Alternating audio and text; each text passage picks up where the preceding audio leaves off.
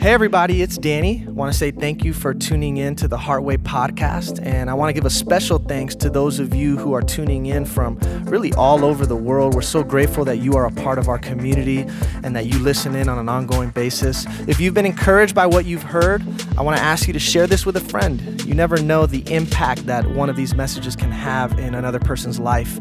And if you yourself have been impacted and you'd like to continue to partner with us to keep this work going, check us out at heartwaychurch.com/give. Every dollar that you give goes a really long way towards helping us do what it is that we do. Well, we love you. Really hope you enjoy the podcast.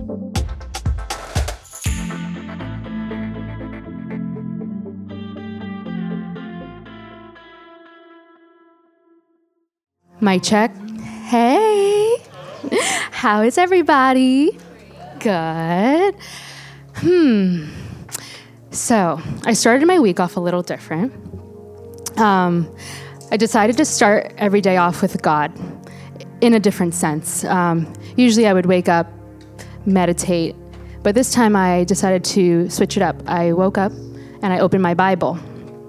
And the first scripture that popped out to me was Genesis 1:27.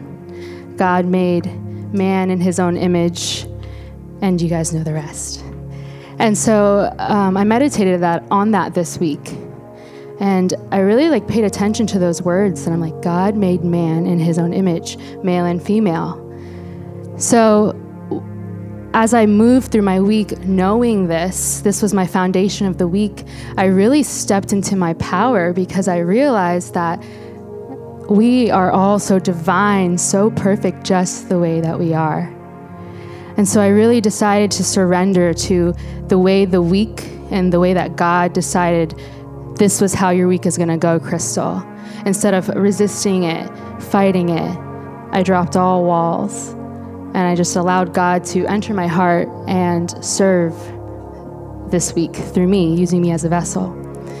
And so today I would like for us to step into that power, step into our divinity, come back home to ourselves, using the breath, just to relax and to let go of all walls, any resistance.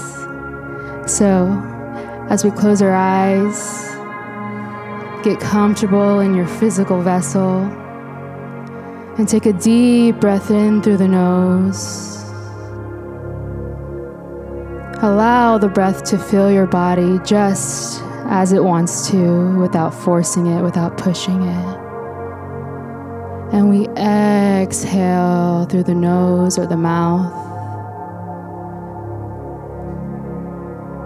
And as you inhale, envision God's light entering your nose, entering the nostrils all the way up, into the head, all the way down the spine, into the vessel. God is currently just spreading his light all over your body. So fill the vessel with God's light. Feel God's light entering your mind. Let it enter your heart, enter your soul. And we exhale resistance. We exhale the feelings that no longer serve us. We exhale through the form of tears, through the form of the breath. We exhale. And we open our hearts up to God's love, to God's light.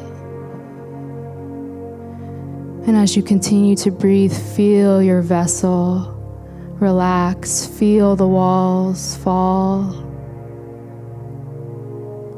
Allow yourself to be in this moment, fully present in God's light. Feel the peace, fill your body. It fills your mind, it fills your soul. And we breathe deep into this feeling of peace as we surrender to God. And in this state of surrender is where healing and transformation takes place. So we breathe into this and listen to that voice. Trust yourself in this moment as you allow God to fill all parts of you. Ask Him for guidance in this moment. Deep inhale through the nose. Audible exhale through the mouth. Let it go. Beautiful. Deep inhale through the nose.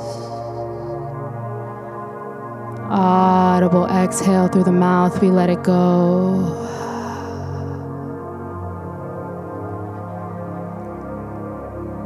Audible exhale through the mouth. We let it go. And together, as we breathe in together and we breathe out together, we create a healing vortex for all of us to surrender.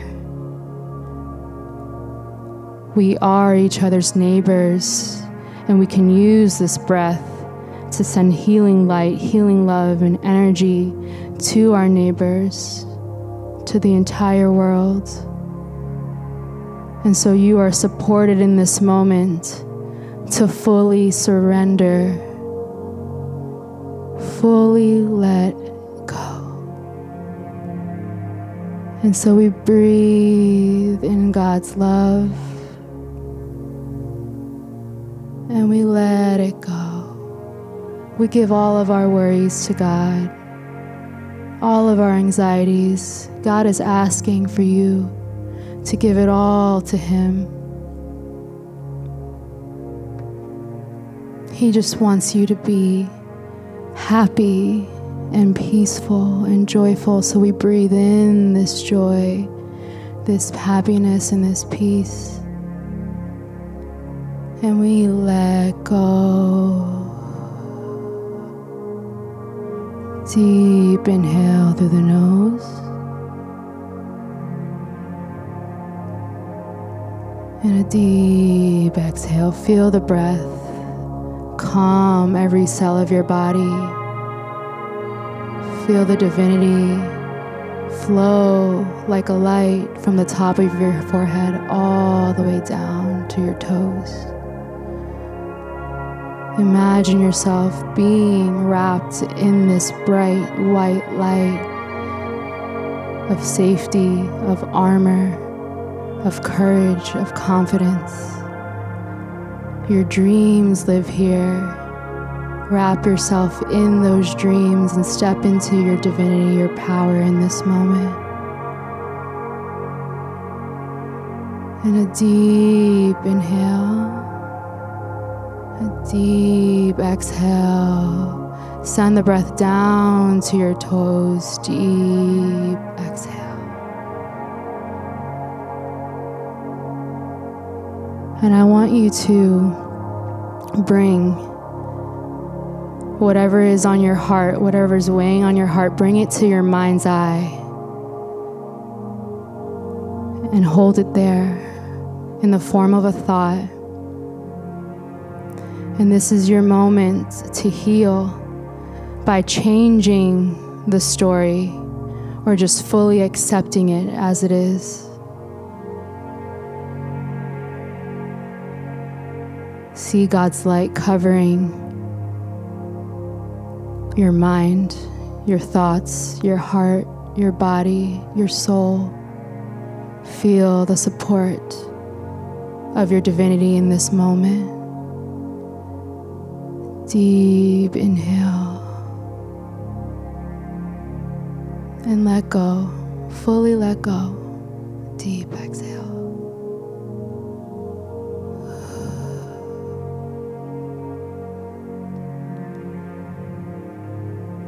If you wish, you can repeat this mantra after me. Allow it to guide you. I am divinely guided. I am being divinely guided on this journey. God's love lives within, and I am so divine. And a deep inhale, and deep exhale. You are so beautiful. As you come back into your body, allow this feeling of peace to carry you through your week. I love you guys. You may open your eyes. Thank you. Thank you. Good morning, everybody. Oh, how refreshing was that, huh? Wow. Sorry, I know, it's a little extra. Jeez. I'm ready for a massage now. Oh, man. I love to see you. I love that Heartway is this beautiful healing space where people can come to find peace of mind and joy. I know it takes a lot of courage for some of us to even be in a room like this with the kind of stuff that we're experiencing in our life, the challenges, the difficulties, the trials, the trauma. For you to even be here and be open enough to get into a space like this says a lot about you, and I want you to know that you're not alone. You are loved, and you're in a room full of other human beings who, just like you, but in their own way, are going through stuff. We're all just kind of going through stuff, trying to figure out how we can come out of the other side better. And so I hope that you enjoy your experience with us today. It's already been wonderful. Sometimes I actually feel like my words mess up the beauty of the silence that precedes me, but I will talk anyways. The title of my message today is The Logic of God. And the reason why I want to talk about this is because throughout the New Testament scriptures, one of the teachings that is constantly reiterated is that there is a divine intelligence that is at the heart of all existence that fills and guides and infuses all things. So the gospel writer in the book of John uses the word logos. In the beginning was the Word, and the Word was with God, and the Word was God. In the Greek, that word is logos, where we get the word logic from. And the idea was that everything in our universe operates according to the divine logic. So when you look out at life and existence, it's very easy to just think this is random, chaotic, meaningless. A lot of people look at life and they're like, this is meaningless. There's no sense to life. How do you make sense out of life and like the tragicness of it all? Because existence is crazy. I don't know if you've taken some time to reflect on the fact that you exist, but this is nuts. The other day, I follow a page on Instagram. I don't recommend you follow it, but now you're going to want to maybe. It's called Nature is Metal. You follow them? You're crazy. You're my kind of person. The other day, this guy posts like all the harsh realities of nature, which involves a lot of blood and death and gore.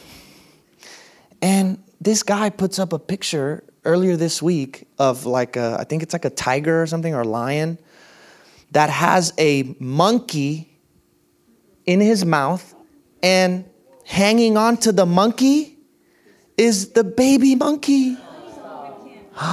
Oh my God. I know. No, you should have seen the comments. The comments. One guy, the first comment was, I did not need this week, okay? And then the comment underneath that, well, this is just life, buddy. You got to accept it and get used to it, okay? Nature does not care how you feel about it this week. But anyways, I bring that up because, dang, what? And that little baby monkeys is just innocent, not doing nothing with mama hanging, dangling, about to be somebody's lunch. So life is crazy, and it's very easy to look at this whole thing and just be like, this doesn't make sense. What's going on? And listen, we don't human beings are the worst too. And you know this, right? Like, we're the worst. It's very easy to look out at nature and be like, oh, look at how violent nature is. No, humanity is the utmost with the violence.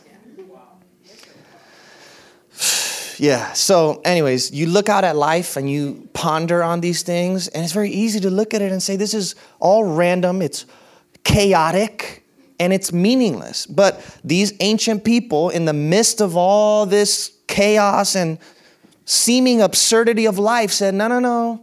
There's actually an order to the chaos. So in Genesis chapter 1, the biblical narrative begins with the Spirit of God hovering over the waters and the darkness of the earth, which represented chaos. So there's all this chaos. It seems absurd and meaningless. Existence seems totally random and nuts, crazy. But if you look a little deeper, there's an order to the disorder. There's a guiding principle to all of this chaos. It's not random. It's not meaningless at all. And what's fascinating to me is that these ancient people came to know this intuitively. And what they came to know intuitively, now in our day and age, people are coming to know through scientific inquiry. Let me read you this quote from a German theoretical physicist. He won the Nobel Peace Prize many years ago. Look at what this guy says. He's a theoretical physicist. Do you even know what that means? Exactly. Okay? All matter originates and exists only by virtue of a force which brings the particles of an atom to vibration and holds the most minute solar system of the atom together. We must assume that behind this force, there is that existence of a conscious and intelligent mind. Now, obviously, not all scientists see things like this, but I think it's pretty fascinating that there are some people as smart as this guy who study the nature of the cosmos, who arrive at this conclusion that what seems to be chaotic and random and meaningless actually has an order to it. There's an intelligence. And then others go as far to say it's not just that there is an intelligence out there that created all of this, but there is no separation between this and that. It's one. All of life is an expression of this one infinite, conscious, and intelligent mind. You are an expression and manifestation of that.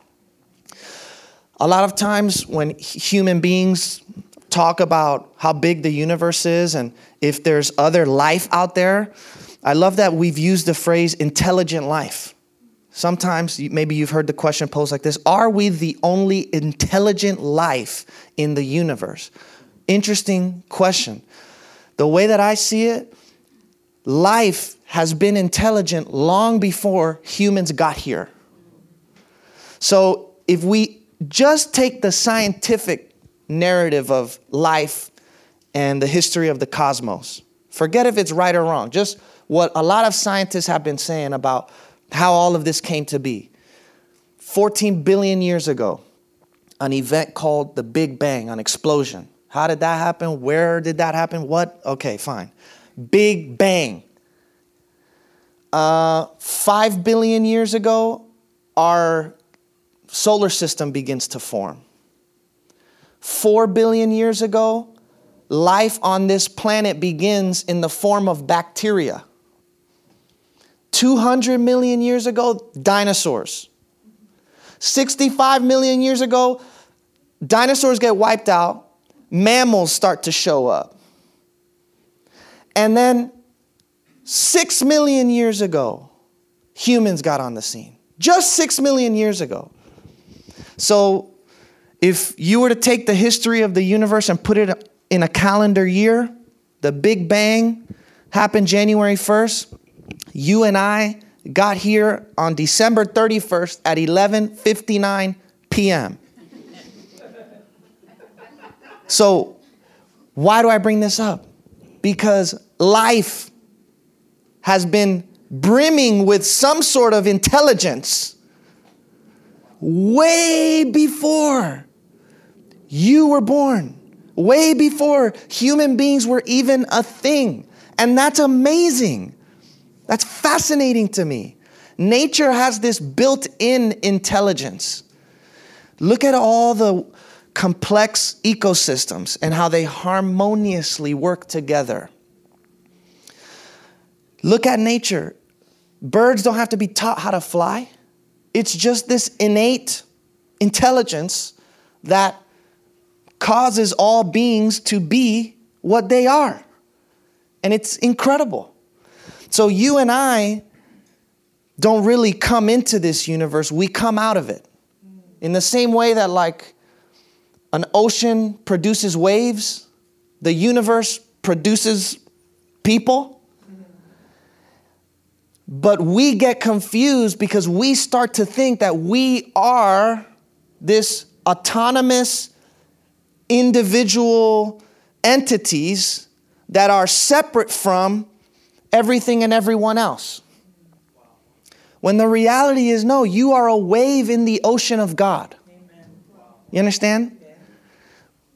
This is all the play of the one conscious, infinite, intelligent mind that this is, that existence is. This divine intelligence that's spoken of in the scriptures exists in and through and as all things, and you are not separate from that. So as you begin to reflect on the nature of the universe and the nature of existence, if you think about it for too long, what may start to happen is you will start to realize how illogical the logic of God tends to be. We try to make sense out of life with our logic, but our logic cannot comprehend God's logic because our viewpoint is so finite, so limited, so small, which is why the scriptures say God's ways are higher than our ways. God's thoughts are higher than our thoughts. And that's also why we're constantly being encouraged to submit our lives to God. That's actually the essence of what all spiritual practice is. I was talking to one of my imam friends not too long ago, and he actually explained to me that the meaning of Islam is submission to the will of God. And of course, in the New Testament scriptures, you see the same thing in the book of James. Submit yourselves to God. I see that as submitting your logic to God's logic. Trusting that everything is always happening in accordance to the divine logic, even when I cannot understand it with my own. So we've made a mystery out of God's will. But God's will is simply what is. If you want to know what God's will is for your life, God's will for your life is for you to be sitting in the chair that you're sitting in right now, listening to me. Not because I'm special. I'm just saying it's because you're here.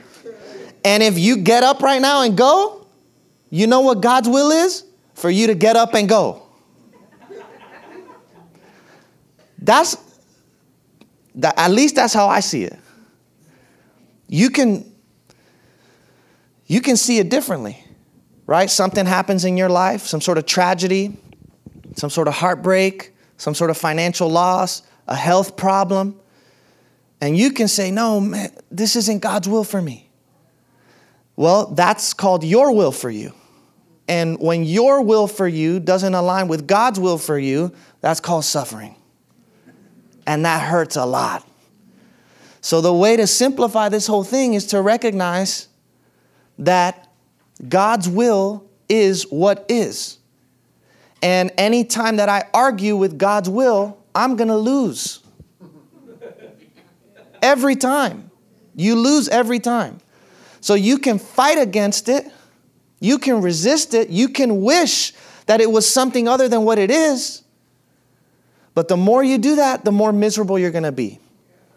Which is why Jesus' prayer was, God, let this cup pass from me. If you can make your requests if you want something to look different. But the other side of that prayer is, nevertheless, not my will, but your will be done. So it's getting our will out of the way. When you look at the big picture of life and existence, it's like, man, how could there, again, this question almost made me run away from faith completely. How could there be so much evil in this world? And we say that there's a God? How does that make any sense? Well, eventually, you got to stop trying to make sense out of it. That's the way that it works.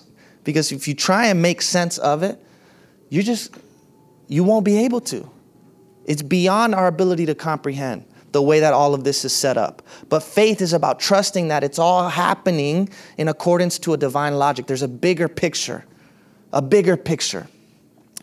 Now, because there's such a gap between our logic and God's logic, spiritual truth oftentimes appears to be paradoxical to us.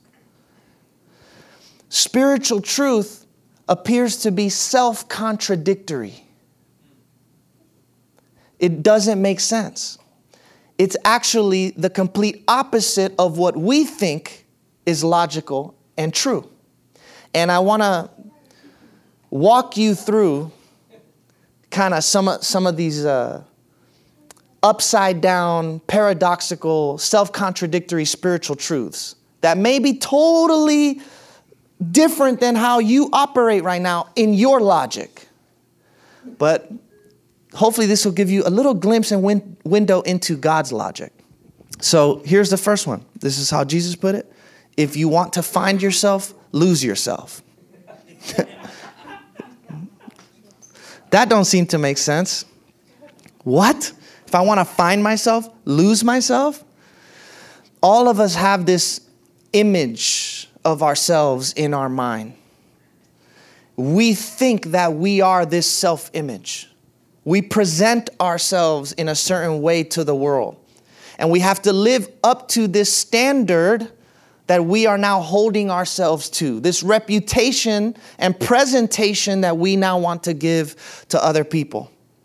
And even though the benefit of that is validation and appreciation and approval, the downside is eventually you start living a facade. And you feel like you can't actually be who you are because you're always having to live up to something. You're always having to keep up an image and a presentation of yourself to the world, which stops you from being able to simply be, just to be. We make an identity around our accomplishments and our achievements and the things that we've done in our life and the people that we are in relationship with and the career path that we have. But none of those things are you. We create a persona out of all of this. But none of that is who you actually are. So if you want to discover who you truly are, you have to let go of who you think yourself to be. Because who you think yourself to be is way too limited, way too small compared to what you actually are, which is one with God, one with this infinite mind and intelligence. An expression and manifestation of that. So the word person in the Greek literally means mask. And that word was originally used to describe a character in a play or a role that you take on during a show. It was a word that was used in the world of theater. Okay, so a person or a persona is a character that you play. In the same way, your persona, your self-image is just a role that you play. It's just a character that you're playing, but it's not who you really are. The character, the persona develops over time, and there are many different iterations of that throughout a lifetime. I mean, are you the same you that you were 5 years ago, 10 years ago, 15 years ago? Your desires change, your beliefs change, your values change, your mindset, everything changes. Even though the persona is constantly changing, the spirit is changeless. So when you start pursuing God, what's happening is you're getting in touch with that which is changeless in you. That which has been present through all of those different iterations of your personality, through all of the evolution. There has been a you beneath the you that is one with God. That changeless essence that you are, the pure love that you are, that has always been there. That does not change. That is who you are in God. But if you're attached to your persona, if you're attached to this identity that you've created of yourself in your mind, you're never going to be able to experience the vastness of who you are. So when you oftentimes hear me speak of not taking things personally, that includes you too. And what I mean by that is lose yourself in God. And don't take anything that you do that personal either. Because the character that you play, the person that you play is going to do good things and bad things. Yeah. The person that you play is going to make good decisions and bad decisions.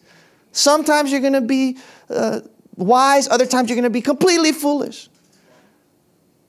Sometimes the character that you play is going to do things that you know you shouldn't even do. Has nothing to do with who you are. You would think you would never ever do this, but here you are doing it. So if you take you personal, oh man, now the guilt, the shame, the low self-worth, beating ourselves up.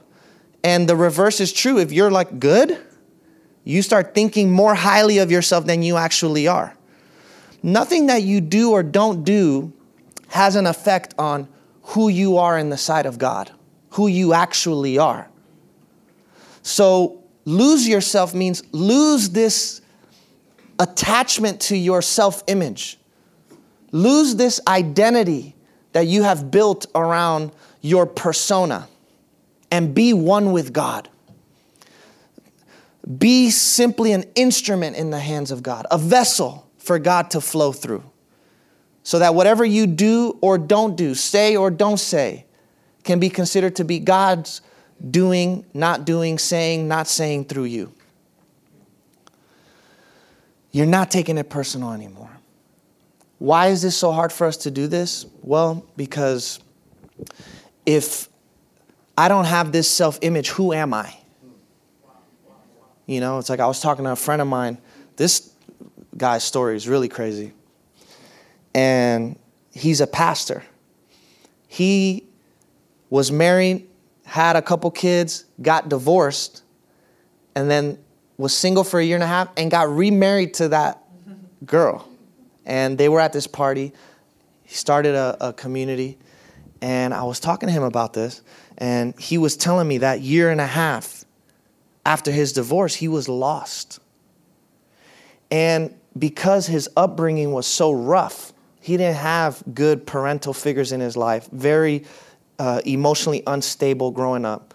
He made an idol out of, he really idealized this notion of having a family, having a wife, and just settling down.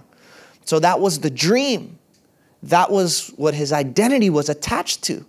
So when it was stripped from him, he literally said to me, I didn't know who I was anymore. And for some of us, we don't realize that's why we are still stuck in the drama. Because even though we don't like it, we don't know who we are without drama.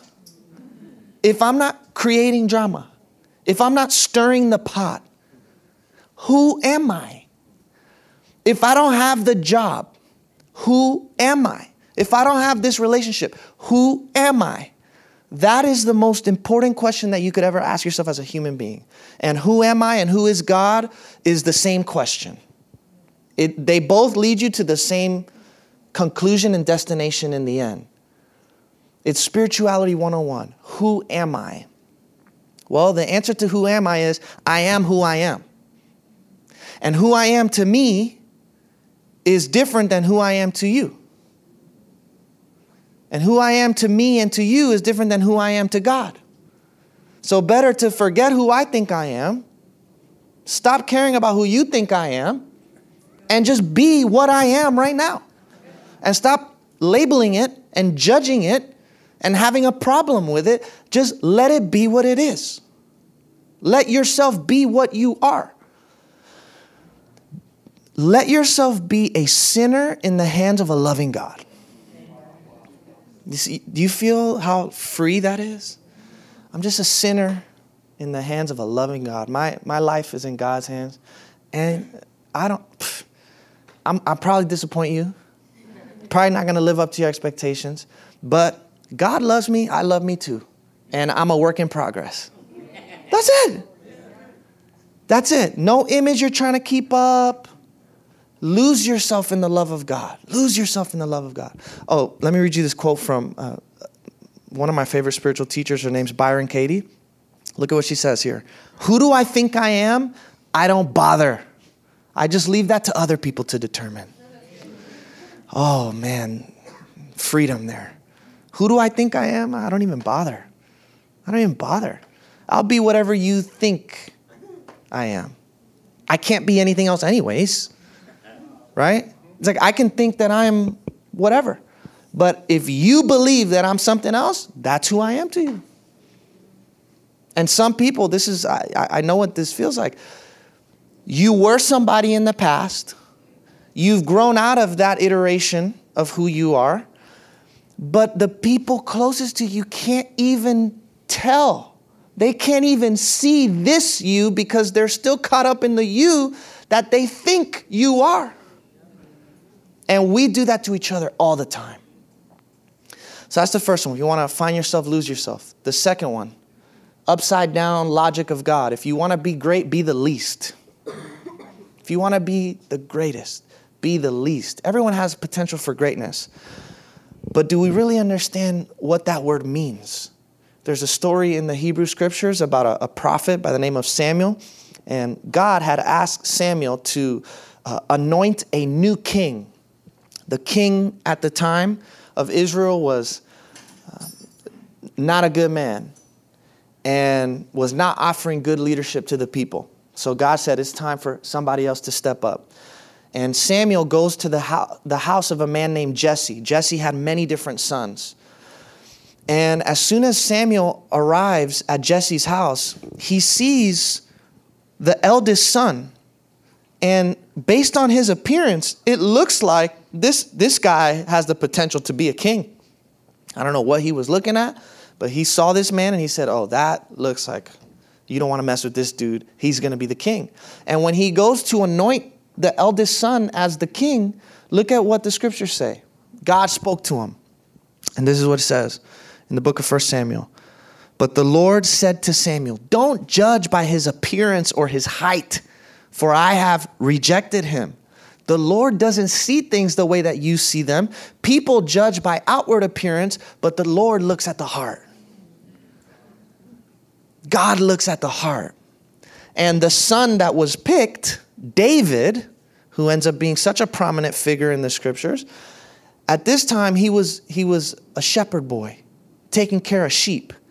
He literally, amongst his brothers, was the least and the lowest.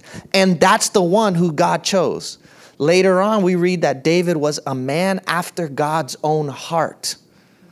Oh, now that makes sense. Why? This would be the one picked for a leadership position. This would be somebody that God can trust because he can do the small tasks, the menial things with a sense of joy and presence. He's not looking just for the stage and for the admiration and for the lights, willing to be unseen, willing to be unnoticed. That is greatness. Our world defines greatness in terms of appearance and popularity and influence and money and stature. Wonderful. But true greatness is a matter of the heart. True greatness is about your character. It's about who you are on the inside. It's about who you are when nobody is looking. Those who are greatest among us are those who live a life of service to other people. They're so great, they don't need other people to validate their greatness. They just live to make other people feel great. And in a world where everybody is contending to be on top, for somebody to be willing to elevate others and lift others up is true greatness. I don't need to be on the top. I'll help you up there, though. That's greatness. So when you look for greatness, you know, I want a great spouse. I want a great mentor. What are you looking for? I want great friends. Don't get lost in the illusion of the fluff that means nothing, the vanity. Look at the heart. Look at the inside. Look at the character. Here's the third one. If you want to be rich, become poor. If you want to be rich, become poor. It's the logic of God. You see how it's funny to us? Because we're like, huh? This don't make no sense. What do I mean by rich? Again, that's a definition that we need to discuss. What is rich to you? What is wealthy to you? Nothing wrong with money. Scripture says the love of money is the root of all evil, though. I mean, the things people will do because they love money. And we can try and hide it and pretend like I don't really love money. I just like having a lot of it. You can have it. I'm just saying, have the money. Please, have the money. And you know, every time I bring this up too, we will take your money too. Give, all right? We are not anti-money at all. Money is awesome. Money is a gift, like everything else. It's how you use it. I can talk the same way that I do about money with religion. Same thing. Money is neutral. Religion is neutral. But how we use it is not. The intention behind it. So what is rich to you? What is wealthy to you? I want to be rich in faith, rich in generosity, rich in peace and joy, rich in happiness, rich in love. And in order to be rich and wealthy in these qualities, it's going to require a poverty of spirit. What that means very simply is you're not holding on to a lot of stuff on the inside. You let things come and go. You don't possess anything. You're not clinging. You're not attached. You're not holding on. When I'm in a yoga class, or even when I'm in the gym and we're doing workouts that are like on one leg, if you have to keep your balance, what is it that you guys say? You just find a point of focus, right? What's it called? Drishti? You find a point of concentration. If you don't have that point of concentration, you're looking around, you're trying to do this, you're going to fall. You're going to hop around. It's not going to work. You need a point of concentration. But once you find that point of concentration, you can do some crazy stuff, guys. You thought I was going to do a show? No. Imagine if I did like, my back. No, I'm just kidding. It did kind of hurt though. I didn't stretch, man. I didn't stretch this morning. I'm still new at yoga, guys. Okay, new at life. But you got to find that point of concentration, and then you can keep your balance really well. That's how it is with life. Just get this tunnel vision, this point of concentration. When Jesus says, "Be poor in spirit," it's like we spend so much of our lives desiring so many different things. Now I want this, and now I want that, and now I want this, and now I want that. And all these multitude of desires. To be poor in spirit is to let go of every desire in exchange for just one. Tunnel vision. I'm focusing on God. That's my tunnel vision.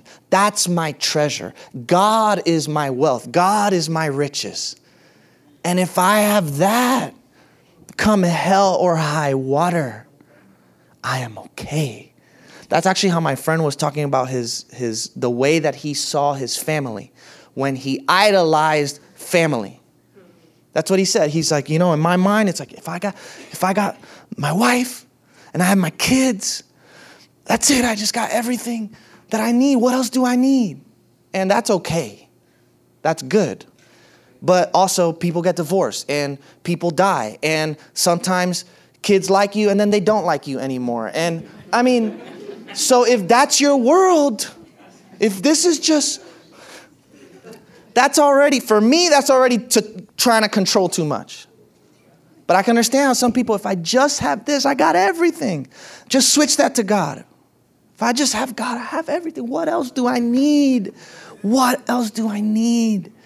I have this peace in my soul. I have this love in my heart. Every day is a gift to me. Even the bad days, you appreciate them. You grow through them. To be poor in spirit. To simplify your life, not to hold on to a lot of baggage. I'm not holding on to my accomplishments and my achievements to boost up my sense of self. I'm not holding on to this long list of things that person did to me. That's all stuff that we carry in our spirit with us. We carry these things in our mind.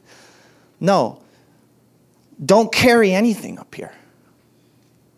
Be so empty that all you have is this moment. Empty of a future. Empty of a past. Just this, just this, just this. Look at this quote from a Stoic philosopher. Oh, that's not it, but I'll read this one. Is there one before this?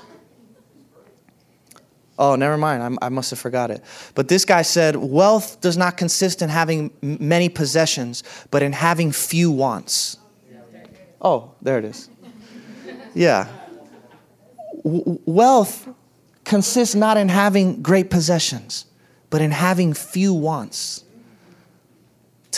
I'm not seeking after anything outside of me. I'm home. And then when your home is your heart, everywhere you go is home. So you never feel out of place. You know, like sometimes we go through stuff in life and we're like, I just need to change the scenery. I got to get out of here. I need to move. New everything. I mean, that's helpful and that works too. That's good. But wherever you go, there you are. All the baggage that you're carrying on the inside is going to follow you into that new environment, into the new relationship. But when you've cleared out and decluttered your inner house and your heart is your home, everywhere you go, that's it. So when you live like this, you don't have that many wants anymore. You don't have that many desires anymore. You're not seeking for anything outside of you anymore. So true wealth is contentment. True riches is knowing that you have enough. That's what it means to be rich. That's what it means to be wealthy. Because you can have a lot of stuff, but if you are desperate for even more, that's poverty. Because you never have enough. You're a slave to it. Look at this quote from Meister Eckhart. So you want to find God? Empty yourself of everything. Your worries and your hopes, your wishes and your fears. For when you are finally empty, God will find you because God can't tolerate emptiness and will come to fill you with himself. Yeah, that's a good one. Last one for today. Upside down, paradoxical, contradictory logic of God. You want to be wise? Become a fool. You want to be wise? Become a fool. Look at this scripture. Stop deceiving yourselves. If you think you are wise by this world's standards, you need to become a fool to be truly wise. What the heck does that mean? Anybody want to give it a shot? Huh? Make mistakes? For sure. Sin boldly. That's how Martin Luther said it. When you sin, sin boldly. You need to become a fool to be truly wise. What does that mean? Only fools find God, people. Because fools are all there are. Only fools find God because it's only the fool that's bold enough to be carefree. But you're not going to worry about this right now? Are you crazy? If you don't worry about it, then this is going to happen. And then if this happens, that's going to happen. And oh my God, everything's crashing. Only the fool is able to be like, whatever. Whatever happens, I don't care. Takes a fool. Takes a fool to come to God. And you have to be willing to be seen as a fool too. All right? Because if you talk about some of this stuff with certain people that aren't on the same wavelength as you, it's like Jesus said, casting pearls before swine. They don't value this. This is literally foolishness to most people. Everything that we've spent the last 30 minutes talking about, for a lot of people, is foolishness.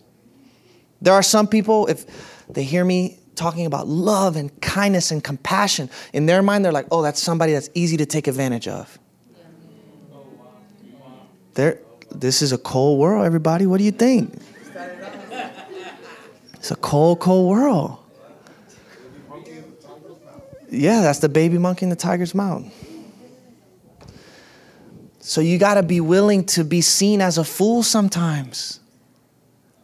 Because this path is literally the complete opposite path that most people are on. Another thing about being foolish that's wonderful, when you describe someone as a fool, normally that tends to mean they're really ignorant, right? Like they don't know. There's an aspect of not knowing and being ignorant that is very wise. To just not know. To be a fool. I don't know. I don't care to know. I don't need to know. I don't want to know. There's nothing to know. Just be a fool. Because if you think you know, you really don't. When you think you know, and this applies to just everything. When you think you know, you become closed off to new possibilities. When you know that you don't know, now all of a sudden you are open. You're curious. Seeking to understand instead of seeking to be understood. You're not trying to be right. You're trying to be love. This is why it takes a fool to come to God. Because you have to be willing to get comfortable with uncertainty, with mystery, with the not knowing. And I want to be a fool in the way that I interact with other people too. In the sense of, you know what? This person has a certain reputation, or I've been around this person for X amount of years and I've seen these patterns in them. Well, instead of thinking that now I got this person figured out because of my past with them, what if I approach them with a blank slate? I'll just be a fool. I don't know. Maybe they're different now. Maybe something's changed. I don't know. I don't know. But I don't know is the ultimate wisdom. Literally is the ultimate wisdom. Just be a fool. Now, all of this stuff, these are truths that can't really be logically understood. They're not meant to be logically understood. They're meant to be lived. They're meant to be experienced. So all these words that you've heard today, you will only come to discover the truthfulness of these words when you put them into practice. When you put them into practice. This is, Jesus said this is a narrow path. A very narrow path, and very few people find it. So if I leave you with anything, it doesn't matter if other people don't understand the path, because they probably won't. It doesn't matter even if you don't understand the path sometimes, because a lot of times you won't either. All that matters is that you walk the path. Just walk the path. And God's logic will begin to make some sort of sense to you, even when it doesn't. Let me pray. God, we're so grateful for your love and for your grace. Enable us by the power of your Spirit to be willing to lose ourselves in you, to be willing to let go and not cling to be willing to not know and be a fool, to empty ourselves and be poor in spirit. Your words are the way to life. And so we ask that you would help us to put these into practice and to apply this wisdom into our lives. Help us, God, in those moments when we're trying to make sense out of what doesn't make sense, to know that there is order to the chaos of our lives. There's a bigger picture here, and we may not be able to see it with our minds, but we can trust that it's all happening in accordance with yours. We put our faith and our trust in you. In Jesus' name, amen. All right, everybody. Thank you for being with us. Hey, on your way out, don't forget we have the cards for the kids if you want to sign them. Love you guys. Have a great rest of the week.